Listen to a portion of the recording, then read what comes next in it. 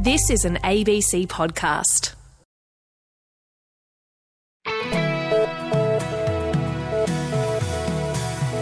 You're listening to The Country Hour on ABC Radio South Australia and Broken Hill.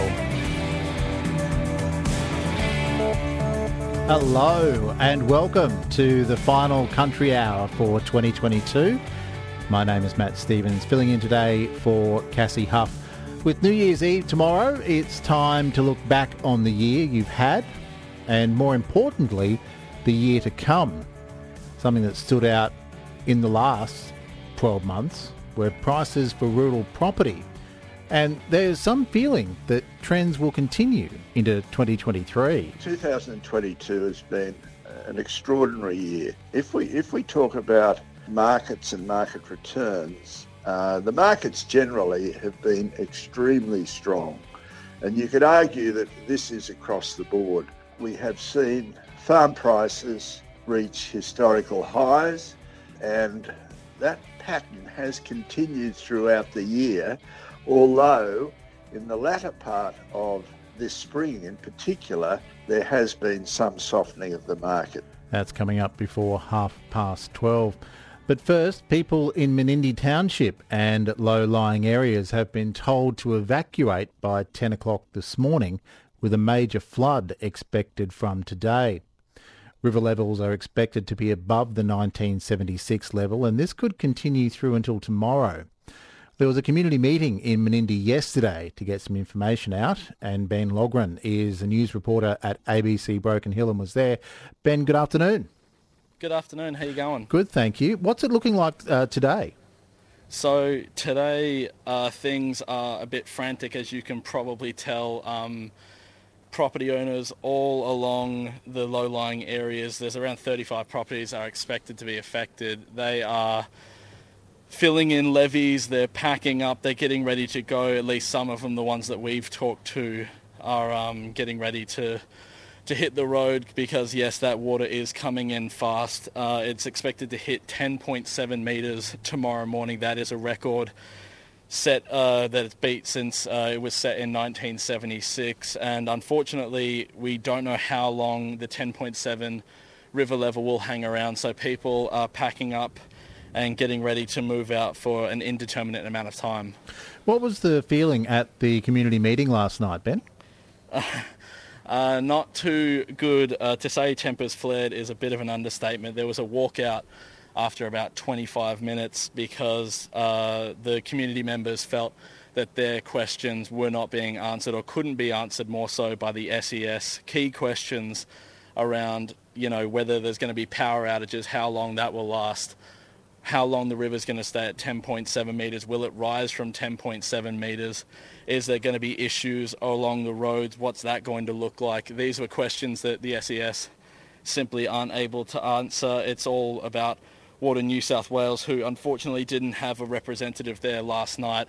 So community members at the meeting were less than impressed. Ben Logren is a news reporter at ABC Broken Hill and in Menindee at the moment. Has this flood been expected at all? So, yes, in a way, Menindee has been under flood watch for probably over a year now, and the SES have maintained a presence in town for at least the last 6 months. The lake system is sitting at probably around 103% capacity. In terms of that, yes, the town has been under flood watch for some time, but this most recent development about the river rising to 10.7 has seemingly come out of nowhere to a lot of people, which is why they're so sort of riled up. It was all well and good come Monday, but then getting the message on Thursday that you had basically what amounted to 24 hours to pack up your things and go came as a bit of a shock to people. When it comes to the 10.7, the reason that it's so shocking is because the water is actually unaccounted for. It's come off the Tallywalker River, according to the SES, and because it's done that, it's bypassed the Wilcannia gauge, which is the only gauge between here and Menindee, Wilcannia and Menindee, I mean. So people actually don't know how much water is about to come through the weir and the system overall. You're listening to the Country Hour, and Ben Logren is a news reporter from ABC Broken Hill. So what can you see this morning, Ben? What is the river actually looking like compared to the town and where it normally is?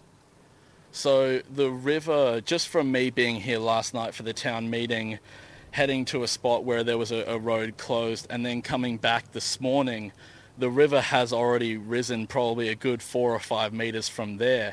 So that just shows you how quickly the water is rising. Right now, the SES are mobilised all over town, same as the police. They're out there trying to help people evacuate from their homes, particularly obviously the elderly people. Extra cops from Broken Hill have been brought in to assist in that regard. When it comes to the river, you can see that it's already breaching levees, particularly along Irrigation Road where we were. It's actually hopped the road and it's into the properties on the other side away from the river. And just even at the bottom end of Yalta Street, there's a levee that's already been breached around the back of the Menindee pub. And so at this point, we just have to wait and see what the water does come tomorrow morning. So the peak is expected tomorrow morning, Ben? Yes, it'll rise to 10.7. It's around 9.7 now. It'll jump to 10.7 come tomorrow morning, and from there it may stay at 10.7 for quite some time. This is why so many people were agitated last night, is because when asked how long is it going to stay at 10.7, none of the authorities who were at the meeting last night could actually tell people. All right. Is there any chance, or do you think there will be an answer to that question come through anytime soon? Honestly, it's any man's guess. The weir that's controlled by Water New South Wales has been open to let around 65,000 megalitres through every day, and there's no notice on how long that's going to maintain or whether that will increase itself. Really, at this point, it's just about people in affected areas having to move, having to get out, and then we wait to see what happens over the weekend. All right. Ben, thanks so much for your time. Stay safe. Thank you. Ben Logren, a news reporter from ABC Broken Hill. 12:12. You're listening to the Country Hour on ABC Radio South Australia and Broken Hill. Yeah. Let's take a look back at some of the big and favourite news stories of the year. And for 2022 in the southeast, Elsie Adamo has been putting some bits and pieces together. The southeast is home to much of the state's meat processing, and 2022 saw abattoirs hit the headlines for several reasons. At the start of the year, the Tees Meat Works at Naracoorte was the site of a COVID outbreak where about 140 workers were infected. Management had told employees they were still expected to come to work even if they tested positive to COVID-19, unless they were feeling unwell. The decision was approved by SA Health, which confirmed that a small group of critical staff who were asymptomatic with COVID-19 will continue working there to preserve food security. However, Woolworths temporarily suspended all supply from the Tees Naracoorte facility while the issue was worked out. Pay negotiations at another abattoir later in the year also made news. Meat workers at JBS in Bordertown have been negotiating a pay deal for most of the year. Australasian Meat Industry Employees Union South Australian Branch Secretary Shara Anderson explains some of the concerns from the workers at the time. We've been in negotiations with the company since February, and this latest offer is quite new, only a couple of weeks new, and the workers we're looking for an increase, not a decrease, and we need that work-life balance. The negotiations did not end up in industrial action though. The union and the meatworks have come to an agreement in principle, but it will still need to be reviewed by the whole workforce in January. In the middle of the year, a key lifeline for agricultural exporters came to an end.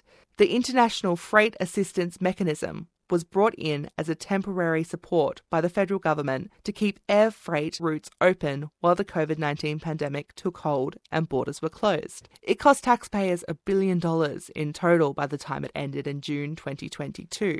Southeast seafood exporter Andrew Ferguson relied on it for 2 years to keep his export business afloat. We have just about anywhere we could go on the subsidised flight through Singapore or through Hong Kong. We used extensively the flights that were available just because it was a reasonable saving, sort of $2 or $3 a kilo. When you're talking air freight pricing up towards $10, that's a major save considering the flight that we were using before COVID, with air freight was sort of $3 or $4 a kilo. So, it jumped up dramatically. But then if without IFAM, it was way higher. So definitely all a big help. And from sending seafood out of the country to bringing it in, caviar is prized by chefs around the world. Technically, only roe from the sturgeon can be called caviar, but it's illegal to import live sturgeon into Australia for aquacultural purposes. There is strong demand for Australian product though, and Peter Docking from the southeast is keen to farm sturgeon when he's finally allowed to. There is a big potential to replace the importation of caviar in Australia. Caviar from the beluga species is very, very valuable, and the amount, if farmed potentially correctly by people who know what they're doing, then there is a good source of income and a great job opportunity for a lot of people around the district. The Federal Department of Agriculture, Fishing and Forestry is working on a biosecurity import risk analysis. A draft BIRA report is planned for release for stakeholder comment in 2023, and the process should be finished by December 2024. So after that look at some of the stories from the southeast, there's a lot to look forward to in 2023. True. Southeast Rural reporter Elsie Adamo there. 16 past 12, you're listening to The Country Hour. I'm Matt Stevens, filling in for Cassie Huff today. And as another year ends, we take the time to look back on some of the stories that to have made their impact across the state. Rural reporter for the North and West, Demetria Panagiotouris, has covered all things from grapes to grain and has been reflecting on some of those stories that stood out to her this year. From flood to fire with a sprinkle of snow and a dash of drought, the North and West has seen their fair share of wild weather this year. Not to mention unique crop disease pressures and the scare of foot and mouth reaching our shore. It's truly been a busy year filled with many highs and lows. However, one story that stands out and perhaps you could say ruffled a few feathers was that of the confusion around the phasing out of caged eggs. Although the official phase-out date was set for 2036, supermarkets moved quicker, which meant some egg producers were having their caged eggs turned away. Managing Director of Days Eggs, Dion Andry, was concerned how some farmers would make the transition with limited support. There is no transition plan from a government perspective or a retail perspective. Farming families and businesses will have to try and find money to virtually, if you like, knock down their old home and build a new one at their own expense, basically, just to satisfy the trend. It's going to be very difficult. There are businesses that will be able to cope and there are businesses that won't be able to. And the thing we have to be careful is that the national inventory is not affected in the long term and that consumers have accessible supply. Nobody likes short supply, and we've found that out over the last few years when shelves are empty. And I think ultimately government, retailers and industry need to sit around the table and work out how this is going to be done before the announcements are made that it is going to be done. Now that hasn't happened, but in this industry we need 10 years minimum to try and transition, and I think those numbers have been tabled in documentation and new standards, but really nobody's really sat down yet and worked out how that is going to happen. And I think from a national perspective is a little bit fraught with danger. And again, at this stage, these are aspirational targets, and we treat them still as aspirational targets. Managing Director of Days Eggs, Dion Andry. And since that story was covered in October, last month agricultural ministers met to discuss how the national phase-out would look. An update on that meeting will be provided early next year. Another story which I was proud to share was that of the Clare Valley's revolutionary mission to stop sealing their wines under cork and move to screw cap. Like so many other fantastic ideas, this one was brewed one night down at the local pub when 14 winemakers came together to find a solution for their wine taint. More than 2 decades on, 98% of Australian wine is being produced under screw cap, and the Clare Valley has been titled as the Trailblazers. Andrew Hardy, director of Ox Hardy Wines, was the instigator of that pub rendezvous and one of the main drivers behind the movement. Screw caps had been done before in the late 60s, early 70s. It wasn't brand new technology, but people didn't like it back then in the 70s. It sort of was not received well back then. We thought we could change that perception.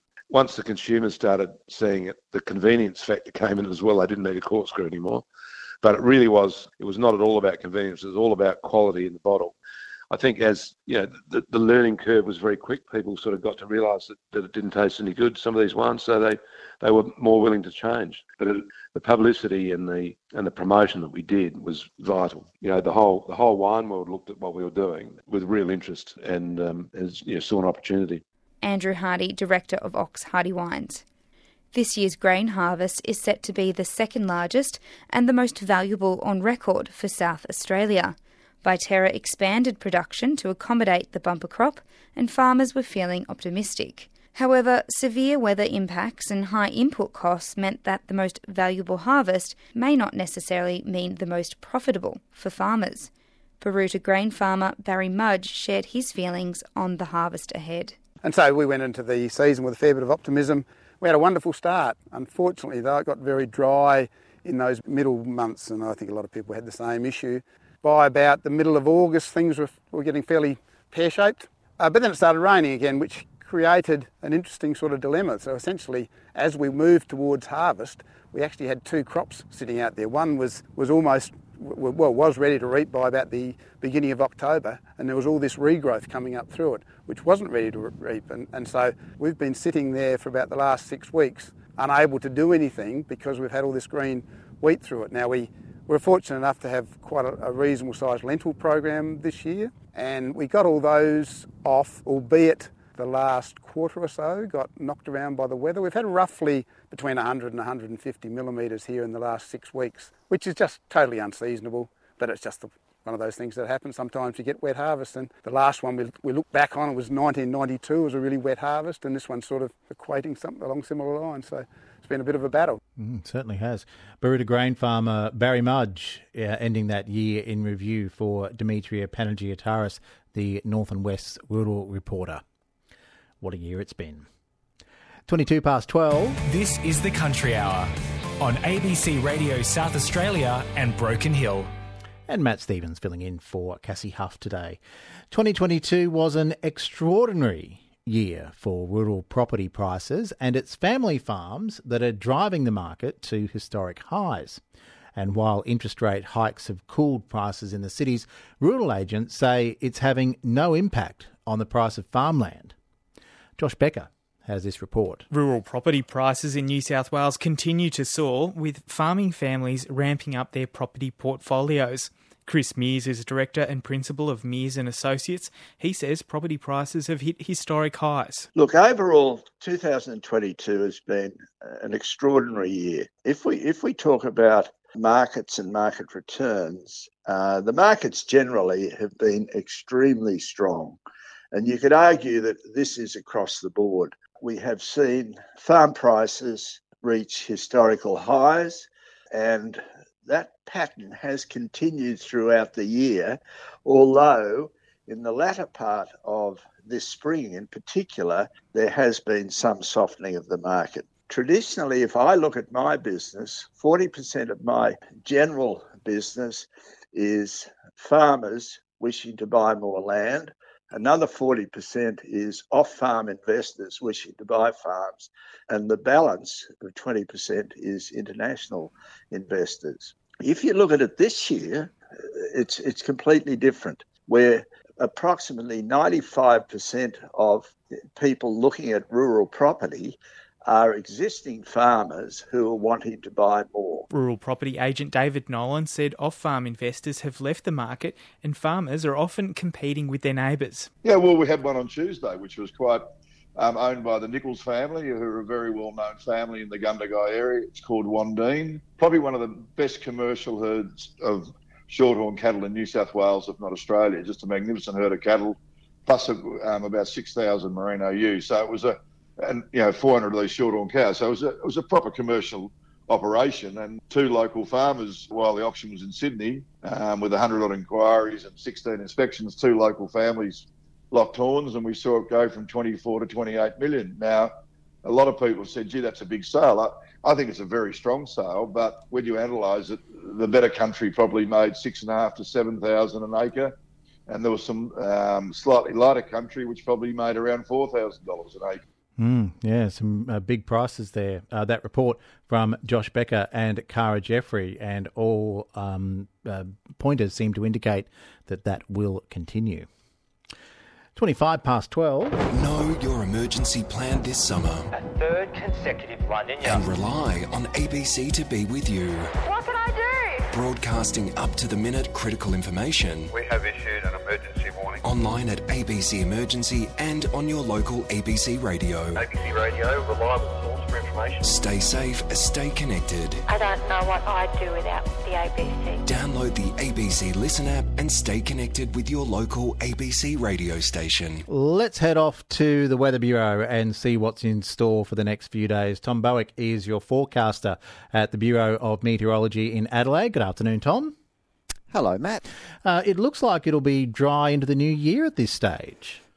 Yes, certainly for most of the state. We still have a bit of a remnant cloud band through the northern parts of South Australia today. There's been some isolated shower and thunderstorm activity in that, but it's on its way out, so really not too much left in that. Over the south of the state, there's a high pressure system over the Tasman Sea that extends a ridge back over the area to the south of the Bight there. That's keeping conditions pretty stable. So looks like for the weekend will be for Saturday, Sunday there, so New Year's Eve, New Year's Day, we'll be looking at dry conditions throughout, and the temperatures will gradually be rising, particularly into Sunday with fairly light winds by then, with that ridge weakening out as a weak front moves to the south, which won't be impacting South Australia directly. But with those sort of light winds and sunny conditions on Sunday, it should be pretty generally hot to very hot throughout. Maybe just warm if you're on the far southern coastal type areas. But dry weekend coming up, and a hot day for the first day of next year. Now for Monday and through the week then, we do have a new high-pressure ridge developing from the west there. So that will see some southerly winds developing near the sort of southern coast and the western coast on Monday, which will bring some cooler temperatures to those areas, but it is still going to be in the hot range of temperature as you move further to the north, where the southerly change won't be extending that far northwards. So a start of a change in the south on Monday. We'll see chance of some shower and thunderstorm activity in the very far north, again developing on Monday, and that activity looks like persisting through the week, but confined to the northern parts before it ultimately clears away for the later part of the week there. Now, back to the milder change in the south there, it is likely that those cooler southerly winds will be extending further inland as we move into the Tuesday and middle of the week there, with the ridge continuing to strengthen, and expected that there will be quite a fresh, maybe even strong south to southeasterly breeze there, certainly on the coasts. And there may even be some isolated light showers around for the southern coast, but not a great deal in it. And then through the later part of the week, really persisting with that fresh southeasterly airstream. Now, as far as any rainfall totals go, there's not too much around, but the period we've got is from now until the end of Tuesday. In the far north, with the remnant shower activity and the activity to come for Monday and Tuesday, there is a chance of some totals of up to 5 millimetres for the north of the pastoral districts, and some isolated totals possible of 5 to 15 millimetres with thunderstorms, but that's really in the far north. The remainder looks like being dry. Only exception there's a chance maybe of less than a millimetre near the southern coasts, mostly on Tuesday as that southerly wind picks up. So it's back to you, Matt. All right. Thank you very much, Tom. Have a happy New Year's. And to you. Thanks, Matt. Tom Bowick, your forecaster at the Bureau of Meteorology in Adelaide. For the upper western, mostly sunny with a slight chance of a shower in the southeast in the afternoon and evening. A near zero chance of rain elsewhere. The chance of a thunderstorm in the afternoon and evening. Overnight temperatures falling 21 to 27 with daytime temperatures 36 to 41. And for the lower western, humid and mostly sunny. Slight chance of a shower in the far east in the afternoon and early evening. And near zero chance of rain everywhere else. Daytime temperatures reaching the mid to high 30s. You're listening to the Country Hour on Friday, the 30th of December. You're listening to The Country Hour. For more stories from across the country, go to abc.net.au/rural.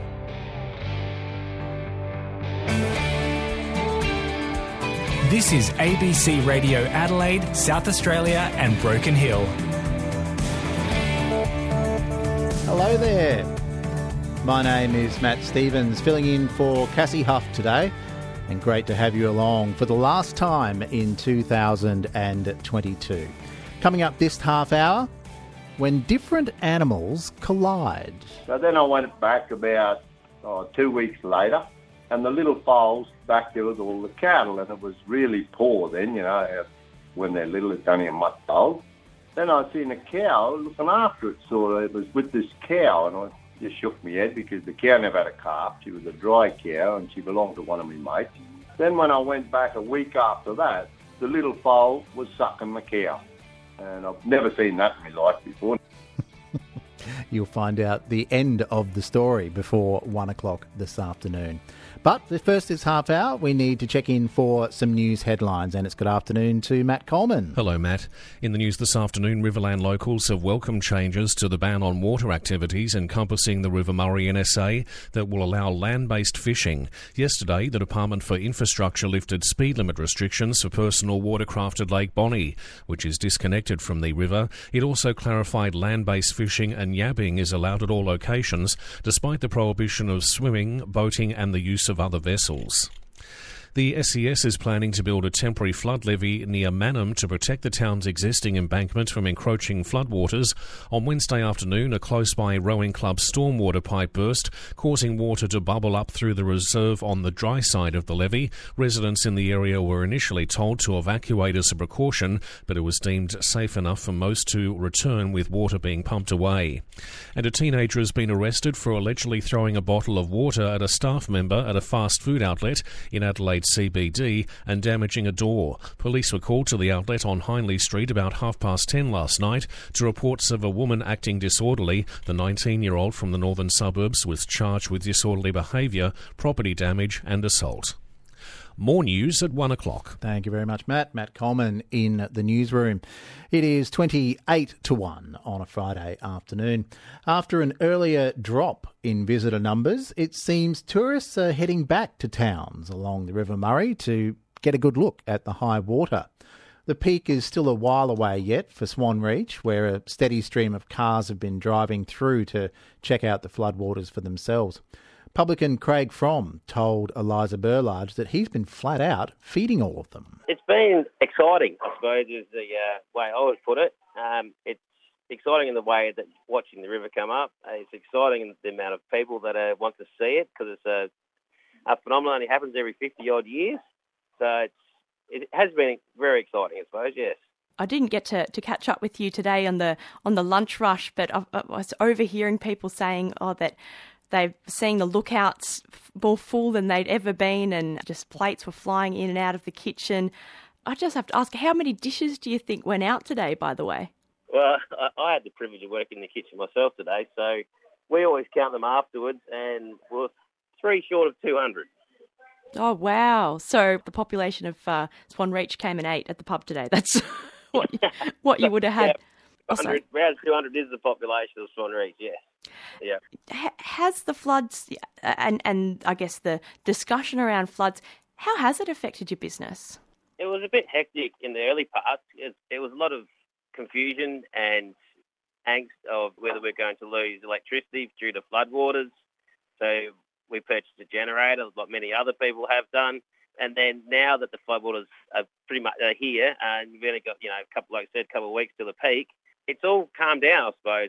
It's turned into a phenomenon that everyone wants to come and see. I mean, it's been sorry for the shack owners. A lot of them have gone out in their tinnies and looked at their shacks and brought back photographs. I took mine out a few weeks ago before they're only like half under, and now a lot of them are quite well under, nearly up to their roofs. But so I suppose in the first part, there's definitely a lot of angst with the high water, threat of electricity, but now it's just turned into one of those natural phenomena that everyone wants to see. Have you lost bookings over the summer period? Yes and no. I suppose because of the shacks being gone, there's like 150 plus shacks in Swan Reach, and that's not even counting like Big Bend and surrounding areas where generally they'll be all full, especially with the Christmas and school holidays, and they patronise the hotel very well, especially the bottle shop and meals and things at night times and that. I suppose it's just changed in the sense that a lot of people come to look and they're doing it seems like they're doing a loop. They cross Murray Bridge or Blanchetown, call into here.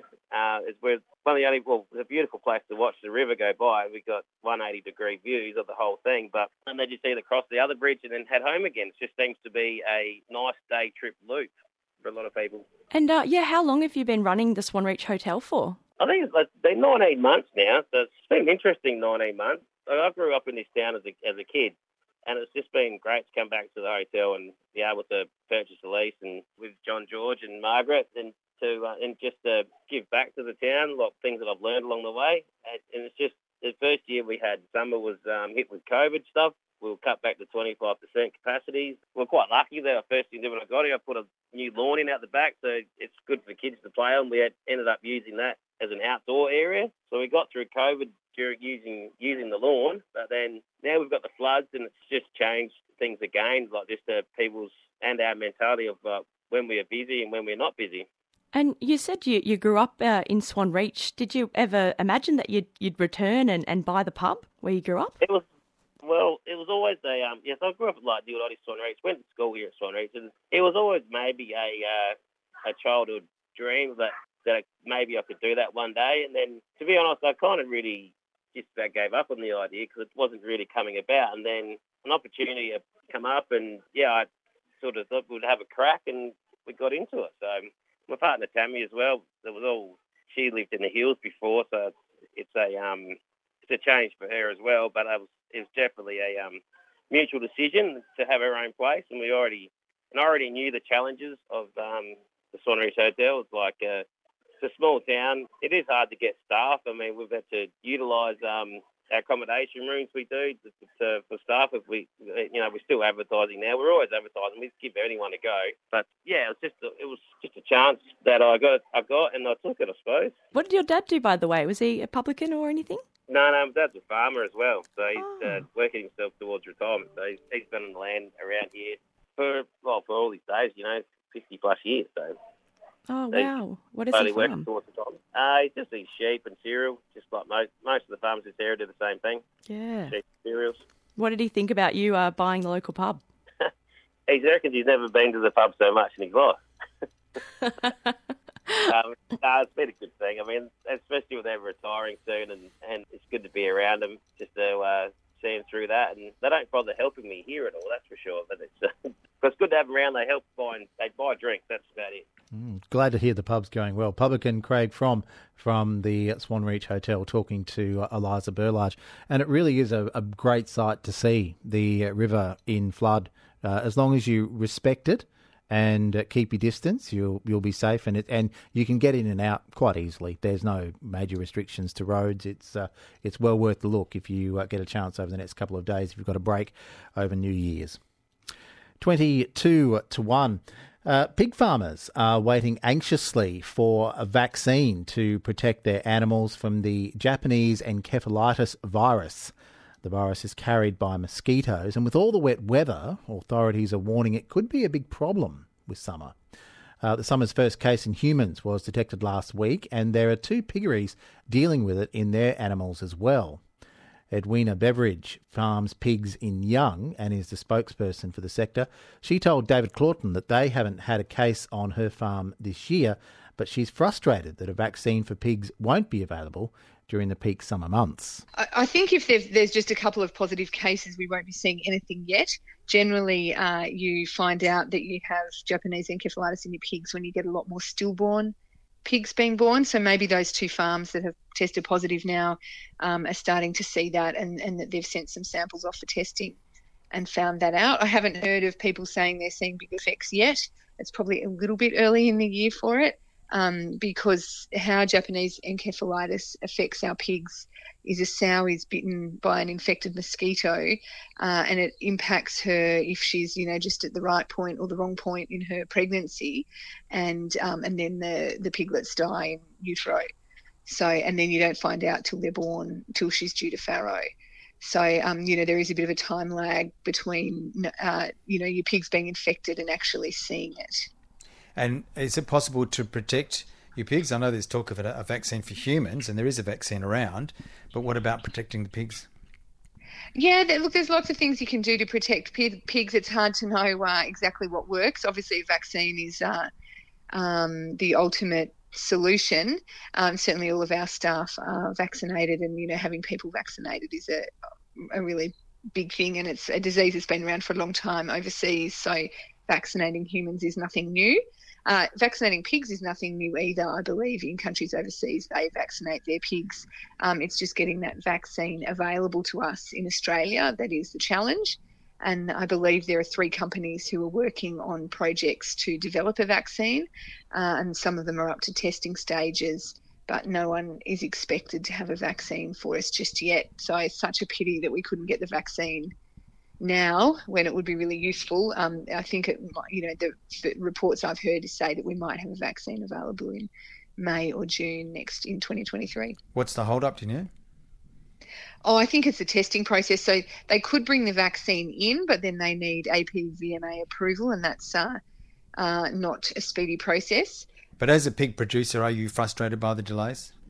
Oh, look, I would have loved, it would have been worth twice as much if we'd got the vaccine in November, and to know that we could sail through this period without a worry. It's been such a wet year. Who knows what next year will be like? Knowing our luck, we'll get the vaccine, we'll all spend our money buying it, and then we'll have a really dry year. Yes. And not so many mosquitoes.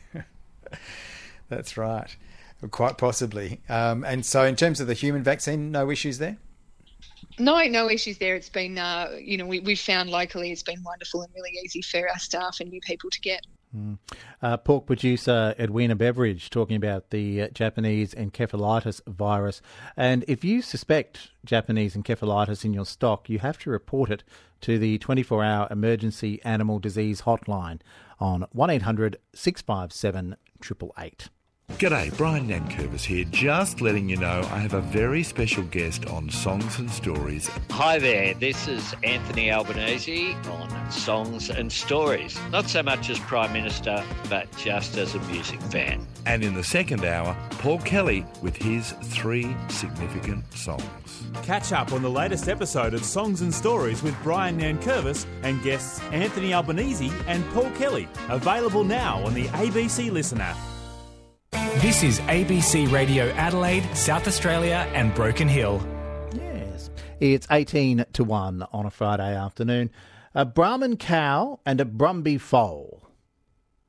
It may sound like an unlikely match, but an amazing bond has formed between the two animals on a far north Queensland cattle station. And a photo of the pair has gone viral online.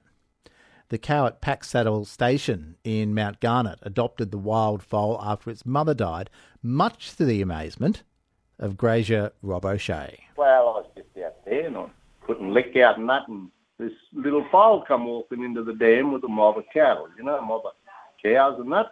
And I'd seen it about 2 weeks before that, and it was out of an old Brumby mare, and the old mare died, from old age. And I never took any notice, and I just thought, poor little thing, you'll die too. So then I went back about 2 weeks later, and the little foal's back there with all the cattle, and it was really poor then, when they're little, it's only a month old. Then I seen a cow looking after it, it was with this cow, and I just shook my head because the cow never had a calf. She was a dry cow, and she belonged to one of my mates. Then when I went back a week after that, the little foal was sucking the cow. And I've never seen that in my life before. No one ever has. And now that little foal, it sleeps with all the calves. It whinnies to the cow, and the cow will butter and answer it. She barks it, and she's made a real mother of it. Another Brumby stallion come into the dam, and it was coming over to the little foal, and the cow into the stallion and horned him and chased him away, and that was it. That's how protective she is of it, And they're still there today, and the little foal is really proved out of sight. It's shone up now, and it's still sucking the cow. It sleeps with all the little calves at the dam, and it just thinks it's a cow now, I suppose. I don't know. Incredible. So what will happen with this foal when it gets old enough to be weaned? Apparently there's a lady out in Richmond that wants the little foal, so she's going to rear it on from there, and we'll give it to her. So cow's milk apparently is not ideal for foals. I think it can give them digestion issues. Have you seen it having any problems, or do you think it's going fine on the Brahman milk? No, it's going really good. It's going really good, mate. Someone else said to me, a cow's milk's no good for a foal, but it must have had the first month of milk off the old mare before she died. So it must have had enough milk to get it going, and now the cow's milk was taken over, and it's shiny now. It looks really good, so it can't be affecting it in any way. Amazing. Yeah. So far on Facebook, more than 1,400 people have reacted to the photo. It's been shared nearly 6,000 times, and you've got a lot of comments as well. Why do you think so many people are so heartwarmed by this story? Well, no one has ever seen it in their life. I've been in Grazier all my life, and all the stations around me too, everyone. Whoever I showed it to, they've never seen it in their life and probably never see it again, eh? You know, that cow is worth her weight in gold. Looks like she would take anything on to look after it, to rear it. You know what I mean? And I understand you have more reasons than that to be celebrating. You just got married, is that right? Yep. We've been together a long time, and she just said, I want to get married before I'm 61, so we just got married. Congratulations. Yeah. Where did you tie the knot? At the Yungaburra Gillies Roadhouse. And another cause for celebration, you've had some really good rain as well. Over 100 millimetres in the last couple of days. Was it getting a bit dry, or was this rain really needed? Oh, yes, mate. It was drying out, yes. Getting very dry, and, yeah, we're putting a lot of lick out for all the cattle, but, you know, they've come ahead now again, eh? So it's all good again now. We'll just wait and see now if it keeps coming, or they say in a big wet, so I just hope they're right, eh? How about your neighbours around the place? Is everyone benefiting from the rain as much as you are? Oh, yeah, everyone's getting some. Yes, they're all happy, eh? That's a good thing, eh? Yeah, no, this is good to get this rain, I tell you, because I was getting worried. I didn't think it was going to come, you know? Wow, it sounds like it's been such a lovely springtime for you. You're married, you've got a baby foal, and you've got rain. Everything's coming up beautiful. Yeah, it is. It's all coming together nice, eh? Plenty to smile about there. And who would have thought? A foal and a Brahman cow. Just amazing. Grazier Rob O'Shea talking to Tanya Murphy. Earlier you heard from the Swan Reach Hotel, where they've been busy in the past couple of days with people coming through. And Craig has been in touch to say it's even busier today with people coming through for a look at the river. So there you go. Sounds like the must-do thing as we head into New Year's. Speaking of New Year's, the peak body for Australia's organic industry is optimistic about demand for its members' produce. That's despite the rising cost of living pressures as we head into 2023. Nikki Ford is the Chief Executive of Australian Organic Limited, and she says research from earlier this year shows that on average, organic products are around 30% more expensive than conventional items across the supermarket shelves, so not just fruit and veggies. However, some lines are cheaper. She's talking here with Peter Somerville. We were talking to some growers over the last few months, and some of them have, not had products available, or they've had crops wiped out 3 times this year, which is challenging. We know some grain growers haven't even been able to plant their summer crops. So I think it's an interesting challenge for us with these ongoing weather. I mean, I'm based here in Brisbane, and we're in December, and it's a really cold morning this morning with lots of rain. So we're in unusual times, and I think people being clever about where they're buying their product and really looking at seasonality, because that's going to be one of the other contributing factors to availability is, and this is something we've probably got desensitized to over time because we've had so many products, or every product available to us nearly all time of the year. I think we need to think about what has nature intended for us at which time of the year, and that's probably going to be where your savings are. If you're looking to buy, certain exotic fruits during cold months or non-accessible months, then they're going to be more expensive, of course. Of course, as you say, availability has been problematic, but is the demand still there? Are people still chasing organic products? Yeah, absolutely. We're about to put out some, we're in the middle of doing research right now, which will come out early next year, around what the market actually looks like. But certainly anecdotally from what we're hearing across our members and across the industry is that, demand, especially over the last 2 years with the challenges to export markets, products has been consumed in the domestic market and there's been no loss given that inability to get outside of the country at affordable prices. So we know that people want more.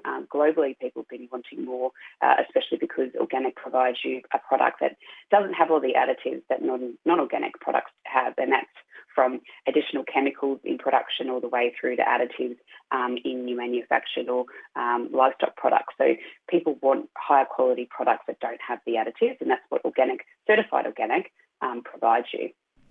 You mentioned earlier, I think it was organic produce is around 30% more expensive. Given the cost of living pressures, is that turning people away lately? So that's a category average. So 32 is across all different categories, not just fruit and veggies. Look, I think people will be shopping to their needs regardless, but we have seen evidence in the last research we did that those who are buying organic on a regular basis have actually bought more. In fact, the last market report that we provided last year demonstrated that 56% of those who were buying organic actually bought more than what they did previously. And so while people are watching where they're spending their money, there is certainly evidence to suggest that those who are spending it in that space actually see that as a value option. They mightn't be going out as many nights to have dinners out, but they'll be cooking in. And we certainly saw that trend, explode over COVID when no one could go out. People were trading up to a more premium product, and that hasn't significantly changed in the last year. But obviously, people will still continue to edit their budget pattern over the coming years. But the value that comes with organic isn't just price. The quality and the value that people put on the environmental impact is also a significant player in consumers' decision-making. Is there a lot of room for growth in this sector with organic produce? Are people looking to expand the amount that they grow? Yeah, you only have to look at the two major retailers who have significantly expanded their organic offering, and look, that's where the growth area is. We know, again, through market reports that was done for over a decade, most people are shopping organic in the major retailers, and that breadth of range really has been a focus for both of those retailers for the last 3 to 5 years. Each of those retailers are actually trying to get more operators on board because the demand is outstripping the supply. Chief Executive of Australian Organic Limited, Nikki Ford, talking there to Peter Somerville. 8 to 1. This is ABC Radio Adelaide, South Australia and Broken Hill. We know there's a bumper grain crop coming, but Australian farmers now provide 80% of a popular natural pesticide used in gardens across the world, extracted from the pyrethrum plant. Grown commercially in Tasmania and Victoria, there are more and more bright white fields of daisies dotted across northern Tasmania this year than have ever been seen before. Pyrethrum, as well, is in for a bumper harvest, says Mark Raspin from Botanical Resources Australia. But thanks to the poor weather, this year's crop is already more than a week behind schedule. As global demand for pyrethrum, a natural insecticide, soars, so too have the amount of farmers growing the crop. And despite hardships caused by the weather, pyrethrum growers in Tasmania and Victoria are preparing for their biggest harvest in 6 seasons. My name's Mark Raspin and I'm the pyrethrum production manager with Botanical Resources of Australia. Mark, how is pyrethrum going this year? Yes, it's going pretty well despite the conditions we've endured over the last 12 months. It has taken a bit of a toll being so wet, and also the cold, frosty June didn't help onto grovey plants, and we did experience some dieback.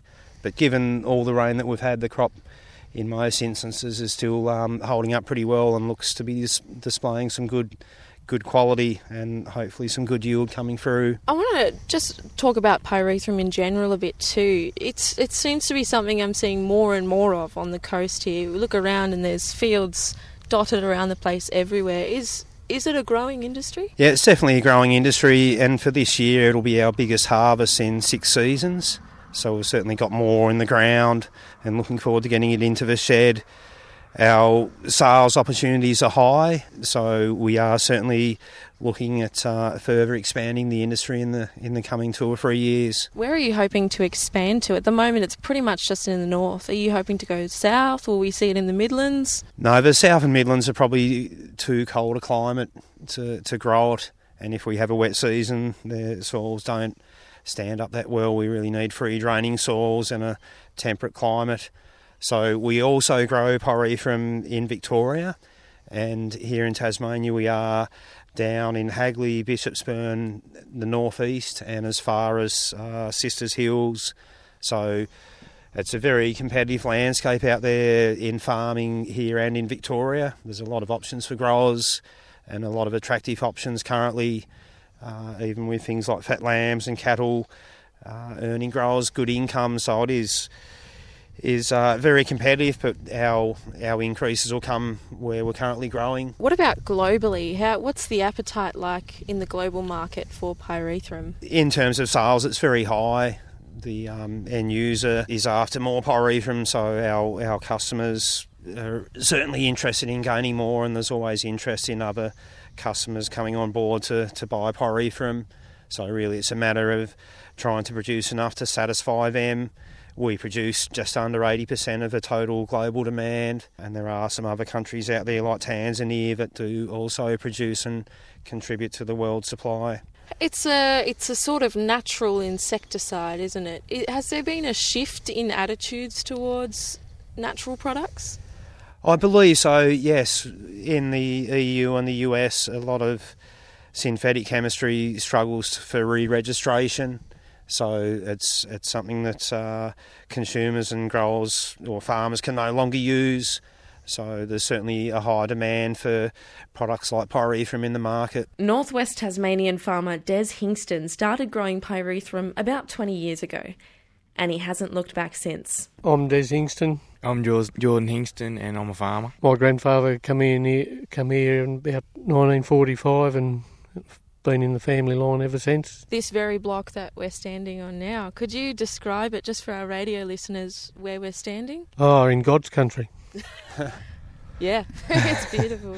Yeah, we're probably about 8 k's inland from the sea, looking across towards North Motton from here, undulating type of country, good draining soil, and pyrethrum seems to suit our industry reasonably well. You've been farming here your whole life, as has Geordie.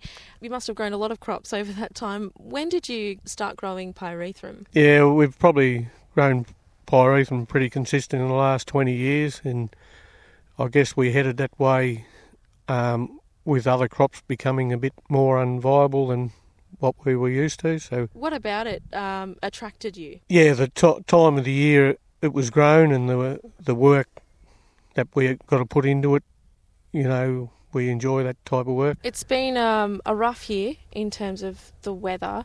How has the crop gone this year? Really struggled with all the rain that we've had, but it's seemed to have stood up reasonably well, and we've had a bit of sunshine and warmth in the last few weeks, and it's helped it a lot.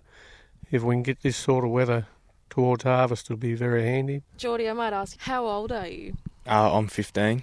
And you have plans to stay on the family farm? Yeah, that'd be the dream. Just because it's been in generation for so many years, and I really enjoy it. Do you reckon you'll bring in some new tech into the farm when you're in charge? Yeah, hopefully. I really like the GPSs in the tractor.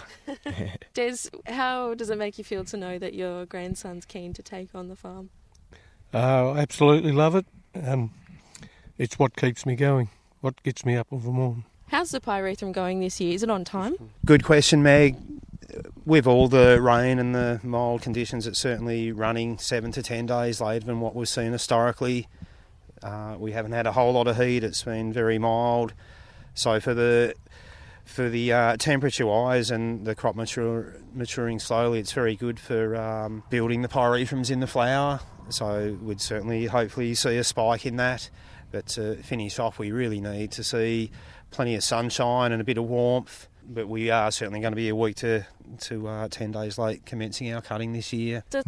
Product in demand. Meg Powell ending that story about pyrethrum. Well, that's it for the Country Hour for 2022. On behalf of your regular presenter, Cassie Huff, and all the rural reporters around South Australia, I'd like to wish you a safe and happy New Year. Stay safe, especially with your New Year celebrations. And Brooke Neindorf will be with you Monday afternoon from 12 o'clock. But right now, it's 1 o'clock news time. Discover more great ABC podcasts, live radio and exclusives on the ABC Listen app.